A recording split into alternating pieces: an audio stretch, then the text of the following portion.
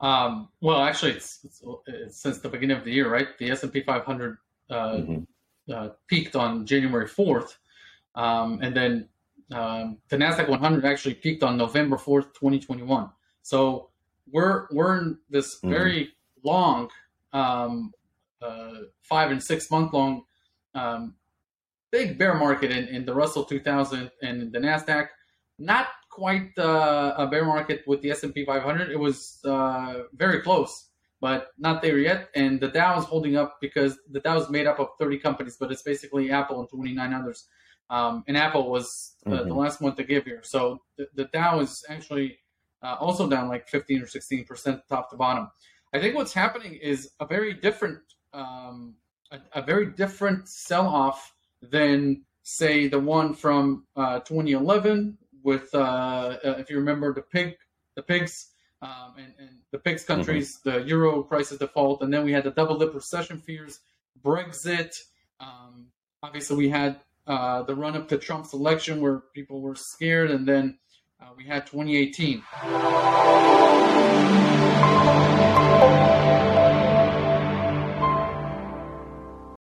Everybody, this is Rob Keynes of GoldSilverPros.com. I have a returning guest on the program. It is Lior Gantz with Wealth Research Group, and we are doing this on May 17th, 2022. Lior, how are you doing today? Doing well. Thank you for having me back. Yeah, thanks for joining the program. We have you on from time to time, usually 3 or 4 times a year, to give us an update on your view on the market. And I think that you have a very good holistic view of the market. You always give us a well-rounded, you follow, not only the precious metals, you follow the stock markets and all the, a lot of the economic data. And it's a great time to bring you on, Lior, because we've had this big correction in the stock market in which I think not only the stock market, but a lot of things are selling off. It's like maybe a rush to liquidity, maybe some fear in the market. But I wanted to get your viewpoint on it. What's happened, in your eyes over the last 3 to 4 weeks? Well, actually, it's since the beginning of the year, right? The S&P 500 Hmm. peaked on January 4th, and then the Nasdaq 100 actually peaked on November 4th, 2021. So we're in this Hmm. very long, 5 and 6 month long, um, big bear market in the Russell 2000 and the Nasdaq. Not quite a bear market with the S&P 500. It was very close, but not there yet. And the Dow is holding up because the Dow is made up of 30 companies, but it's basically Apple and 29 others. And Apple was the Hmm. last one to give here. So the Dow is actually also down like 15 or 16% top to bottom. I think what's happening is a very different sell off than say the one from 2011 with if you remember the pigs and the pigs Hmm. countries, the euro crisis default, and then we had the double dip recession fears, Brexit. Um, Obviously, we had the run up to Trump's election where people were scared, and then we had 2018, and then we had 2020 actually. So in all of those cases, classic buy the dip opportunities. It crashed real quick, and then on the other side, it rallied on Fed support, basically. So what happened in all Hmm. those times is nothing fundamentally changed about interest rates.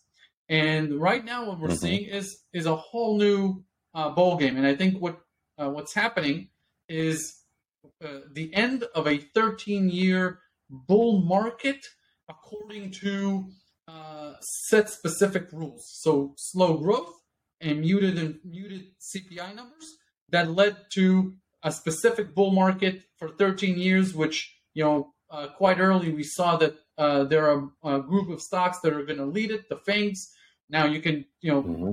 throughout the bull market, people debated, hey, this is going on too long or whatever, but it's a wall of worry. That's how bull market works. What we saw in January with Netflix and with Facebook selling off so hard is we saw for the first time fragility. We saw them being vulnerable. We saw that they're not invincible. And in April, we saw Google, Microsoft, and now Apple all moving into a bear market, a personal bear market. So top to bottom, more than 20% declines. And we also see Nvidia and AMD and Tesla. So all of these, the biggest market cap companies, Adobe, Intuit, etc., they're all getting um, a big sell-off. And here's where the difference comes in. I think what we're seeing is a reshuffling of how valuations are going to be measured in this new era where CPI numbers are much higher, and the Fed cannot is not coming on every FOMC meeting and say, oh, well, inflation is 1.4, it's 1.5, it's 1.6. We can meet our target. We can meet our target of 2%. We're still in a very deflationary market. We're afraid of deflation. We're not there anymore. That's it. We don't have a slow growth economy. We have 11 million job openings and 6 million applicants. That's almost twice as much job openings as people ready to take those jobs if their skill set even matches those jobs. So we're definitely in a different economy. We have 2 million homes that are short. In other words, we're missing on 2 million homes to meet the demand. And therefore, what you're seeing in the real estate market, where people think that we're in a bubble or a hyper bubble, whatever it is, we're seeing mortgage rates climb. But if people say, no, I don't want to purchase a house at this type of monthly payment, well, they're going to rent, and it's going to cost them just as badly. So there's no fix for this real estate market. It's going to stay expensive. It may slow down, but it doesn't help anybody. The real solution is more supply of housing and more construction. So we are definitely in a new economy. There's a much different economy than we saw for the past 13 years, and that's why I don't expect a V-shaped recovery or V-shaped rally, I should say, in the stock market. What the Fed basically has done is it put so much uncertainty into the market that the NASDAQ and the Russell pulled down by over 30%, S&P 500 nearly 20%, the Dow 15-16%. World indices like the MSCI World Index, they're all down bad. But what we're literally seeing is the Fed trying to take away the wealth effect. Because if I'm losing 30% of my net worth, or 25% of my net worth, or 20% of my net worth, and I'm a boomer, and I need to retire, well, now I've just added another year or two to my cycle. Or if I'm in peak of my career and I wanted to take a nice vacation this summer, well, maybe it won't be that expensive, or maybe I won't change those appliances. They're killing the wealth effect, which it's not the solution. Like to make people poorer is not how you balance supply and demand. But the Fed doesn't have many tools. It can influence your behavior by raising the cost of credit, and that's okay. But it won't solve supply chain problems. It won't solve the tight labor market, and it can create a situation where inflation comes down, but it's not going to put it down to 2%. If you want to do that, you need to go Paul Volcker and raise interest rates to 6, 7, and 8%. But they're not going to do that. It's not even in their thought process. So we are in a new economy, and that's why a new stock market economy. In other words, a new paper economy, and definitely a new real economy on Main Street with small and mid-sized businesses. So this period, which I think will last throughout 2022 and perhaps even 2023, what we'll see is how Wall Street and how Main Street values businesses, talking more about Wall Street, and how Americans behave in general, talking about Main Street. So how do small and mid-sized businesses do? What people want in this new world that we're entering? Because you got to remember, for 2 years, millennials did not get married during the pandemic. Now there's going to be a slew of new marriages, house formations. People are going to have kids. There's a big demographic boom that's happening, and they're also moving places because they have hybrid jobs and whatnot. So there's a lot of moving parts in terms of real estate. And then Wall Street, well, shareholders are telling companies, this is going on from VC to the big companies. Well, I want to see the bottom line. Just like after the Great Depression, I don't want to pay for a premium for the future. I don't want to know how about your growth. I want to know if I have to flick a switch tomorrow. I want to know how you get to some bottom line profits. And therefore, a lot of these growth companies that might be profitable a year or 2 or 3 from now, they're not going to get ascribed a huge premium. In fact, they might get discounted because they haven't proven themselves. So switch everything that you saw in the past 13 years and understand that what Wall Street wants is they want to see now. Can you show me profits now? And if not, can you show me that you're going to get to a profit later? I don't want to see growth. I just want to see your revenues growing, your hiring, and whatnot. No, I want to see your plan to profitability. So with all of this happening, there's a lot of gyrations because now, our crypto is important in this kind of world where you can get real yield, right? If you're an institution, you can literally get 3% from the U.S. government. 3% from the U.S. government. I mean, you just Google all other countries and what they pay for 10 years on their bonds. They're paying between 0, negative, or a few percentage points. And I'm talking about the biggest of the big economies, not smaller type governments where you just don't know what currency risk you're taking. So TINA's dead. In other words, the acronym for there is no alternative but stocks, that's dead. It's over. It's not coming back for the foreseeable future. Goldilocks, which means, good solid growth, but not too much. Sensible inflation, but not too much. A lot of people getting good jobs, but not overheated. That's all gone. So we're in this new world, and everything is getting revalued, and that's how you get algorithms that sell first, and then figure everything out later. Because the algorithms, all the hedge funds, what's their game plan this year? And I can tell you from experience because I talked to my own hedge fund manager.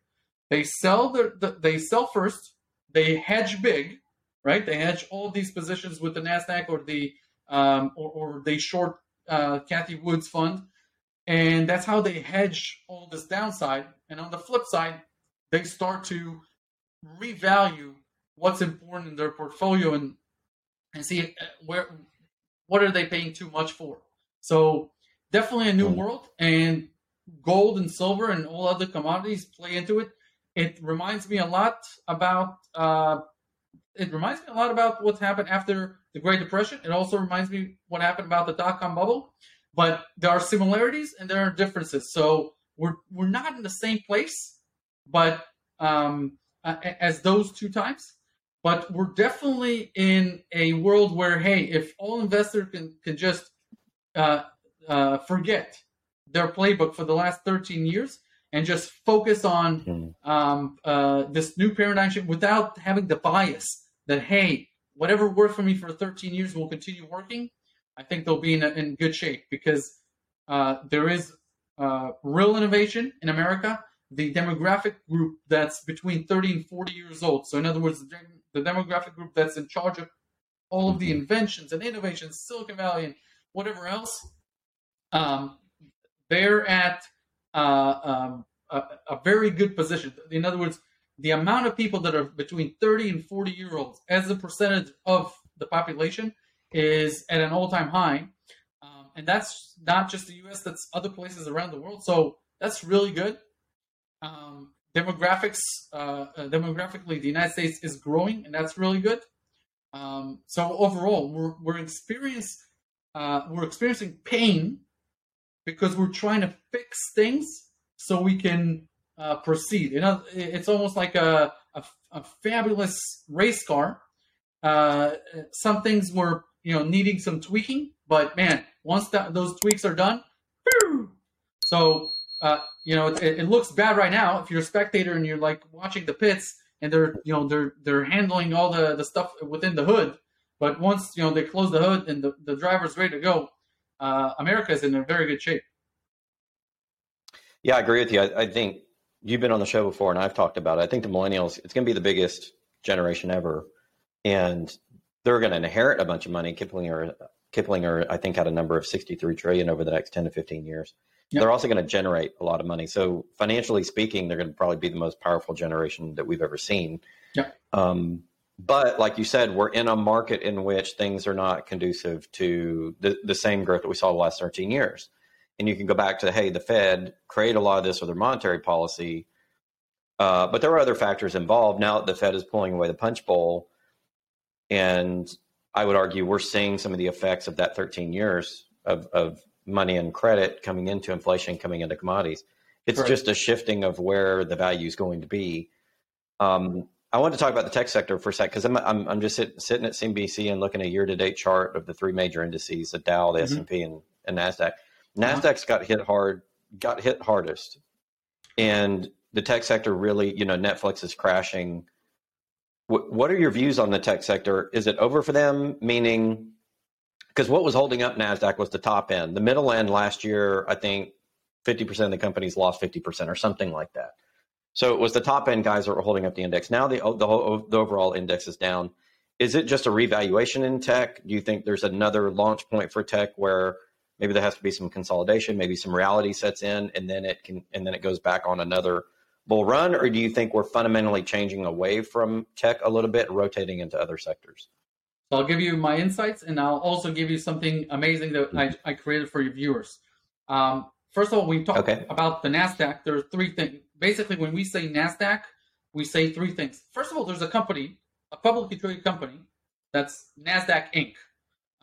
You can actually be a shareholder of NASDAQ Inc. That company runs the NASDAQ and owns a bunch of other indices.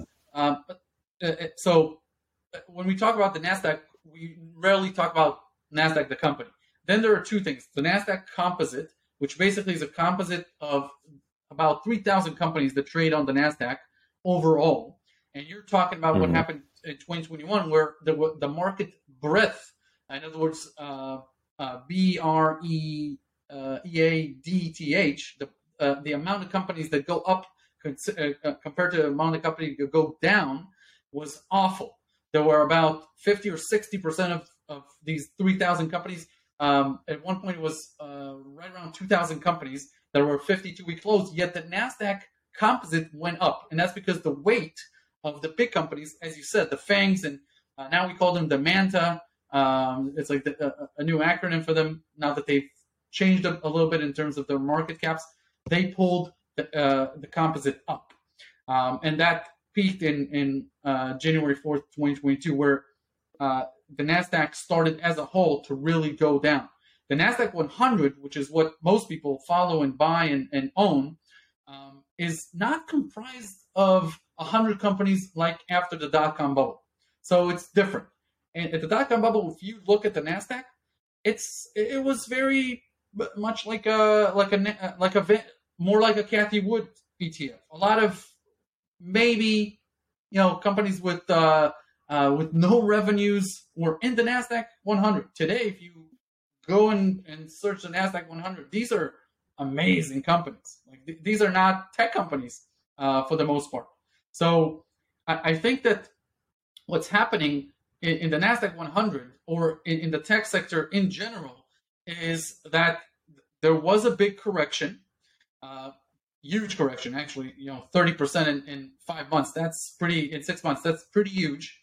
And now it's a matter of what type of P ratios and other price ratios do we ascribe to these companies that are growing, that are profitable, that are great companies, that are dominators on the world scene. These are not, mediocre companies. These are world-class companies. But how much do we need to pay for them when there are alternatives? So that's why I'm saying I think we're moving into just a world where how do you create a return from a stock that you own? There are basically three things that create the return. When you own shares of a company, there's appreciation of price, there's the dividend yield, and there's the incremental increase of ownership via buybacks. In other words, when the companies buy back their own shares, and they do that a lot, you indirectly own more shares of that company without even spending another dollar, just because of a managerial decision. So that creates that total return. And if appreciation is created because of PE ratios getting bigger and bigger, well, that's good if you're a trader. Mhm. But I don't think that that's what we're going to see this decade. I think the part where appreciation comes in is going to be less important, and the dividend yield and the buyback will create more of the reason why you would own a company. So dividend stocks are back in fashion. Companies that can buy back shares are back in fashion. And then companies that are growth companies, but that can tell you when they switch to profitability. I think, ahead of that quarter where management says next quarter we're going to be profitable, I think that's when you're going to see a lot of those companies get assigned good valuations. So if you're confident about a company, you can get in before Wall Street, but you may have to wait a year on things sometimes before they see those big rallies. But as a whole, tech continues to be one of the three major sectors for the United States economy. I don't see that changing whatsoever. Tech, healthcare, financials. Those are the three mega industries that the United States is the ruler of, and I don't see that going away whatsoever. You have incredible companies in the United States that are tech, healthcare, and financials, and I don't see that changing. I just see I see how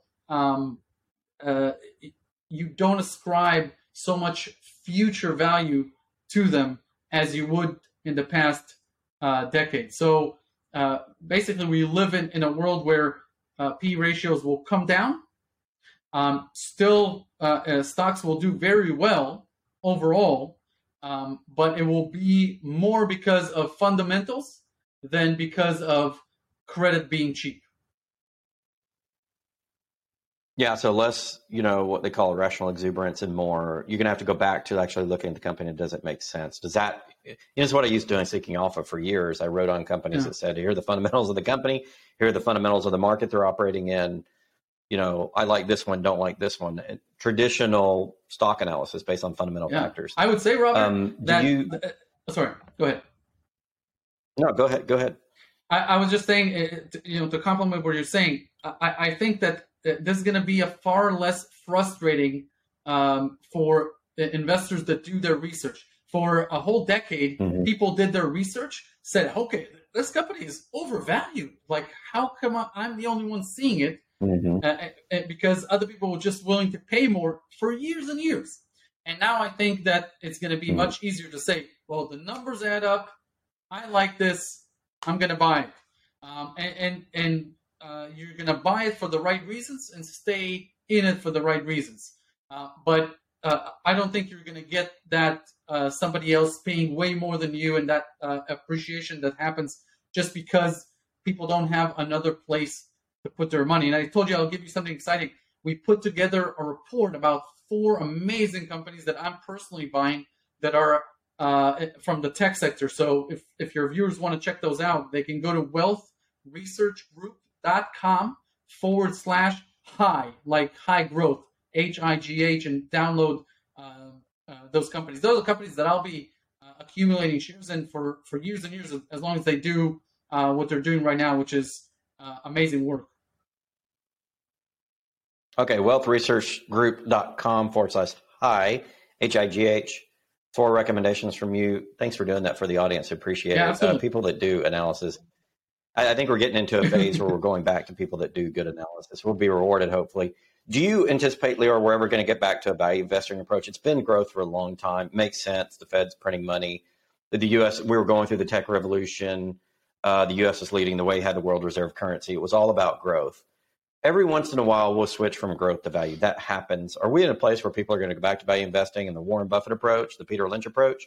Or do you still have your eye on, no, you still think growth is going to lead the way?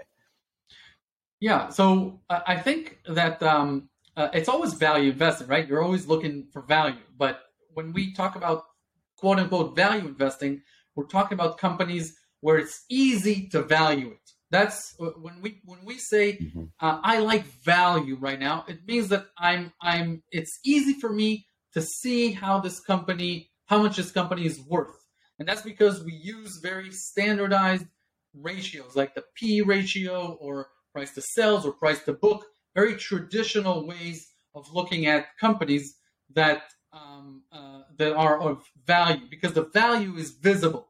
You don't have to speculate or think about what will the value be when one day they'll have a bottom line.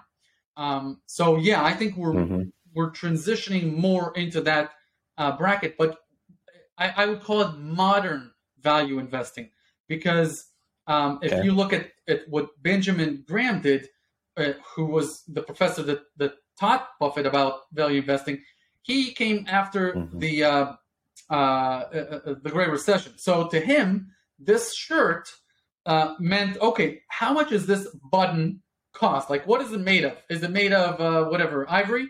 Okay, cool. How much does ivory from the elephants cost? How much does this cotton cost? How much does it cost to employ? He wanted to pay liquidation prices. Okay, if a company had 100 mil on their balance sheet and they had this factory and this, he wanted to just pricing everything, and that's what he wanted to pay. He didn't want to pay for anything else, not the reputation, not anything intangible. No, I don't think we're there, right? We're not after a Great Depression where the risk you're taking by owning any business is a tremendous risk. It might not be here 1 year from now. No, we're not there. We're the economy is thriving. This recession talk is because we're trying to finish off this problem with inflation that was brought about because of a once in 100-year event that ended globalization. So I think we're not there.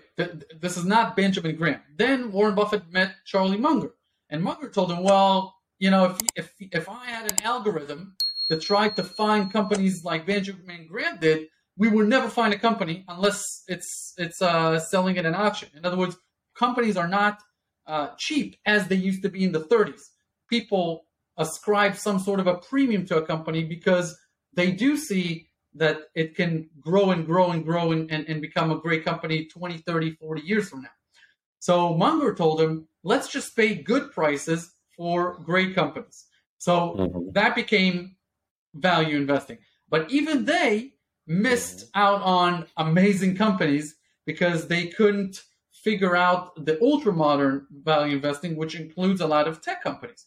They missed out on Apple and on Google. Heck, Bill Gates is one of Warren Buffett's best friends, and he never bought a single share. So, and he literally had the guy he could have, wrecked his. Okay, so I think we're in this ultra modern value investing era where you have to look at more than just PE ratios if you want to find great companies. It's not just that. You need to figure out more ways of doing it and really become an investor. And I think that this is a great time to be an investor because there's so many podcasts and shows and books. It's endless. It's amazing how much information you can soak up. So yeah, I do think that this is a great time for that. I also think that contrary to the days of Warren Buffett in the 70s and 80s, I do think that there is a case for understanding that the term forever stocks has become very small. There are very few companies in this world that are really forever stocks. We've seen that more industries can be disrupted and become less relevant than ever before. So I do think that people need to be more mindful of their portfolios. And sometimes a company that is an amazing company can get disrupted, and you don't need to say, okay, well, I call it a forever stock, so I'm just going to hold on to it forever just because I said so. Classic one would be obviously an IBM, which for a whole generation of Americans was like the company, but now it's a whatever company. So I would say I think this basket of forever stocks is less and less. It includes less and less companies. There are still forever stocks, in my opinion.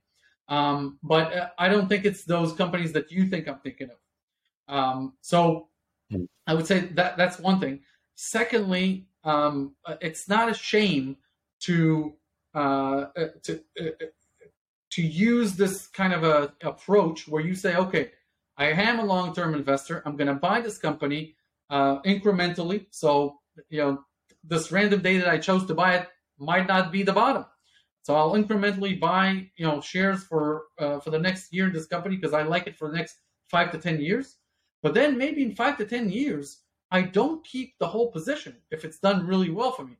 I trim it and I use that money in other places. In other words, even a forever stock can morph into something else if you think it's lost some of its competitive advantage, and you trim and trim and trim, and that's fine. Like I like that approach because, as you can see, reality is that Warren Buffett is underperforming the market because he has these legacy forever positions that he's been holding on to for decades and decades, and some of them they are getting disrupted. So they are underperforming the indices and whatnot. So I think that's important to keep in mind when you look at investing going forward. Mm-hmm.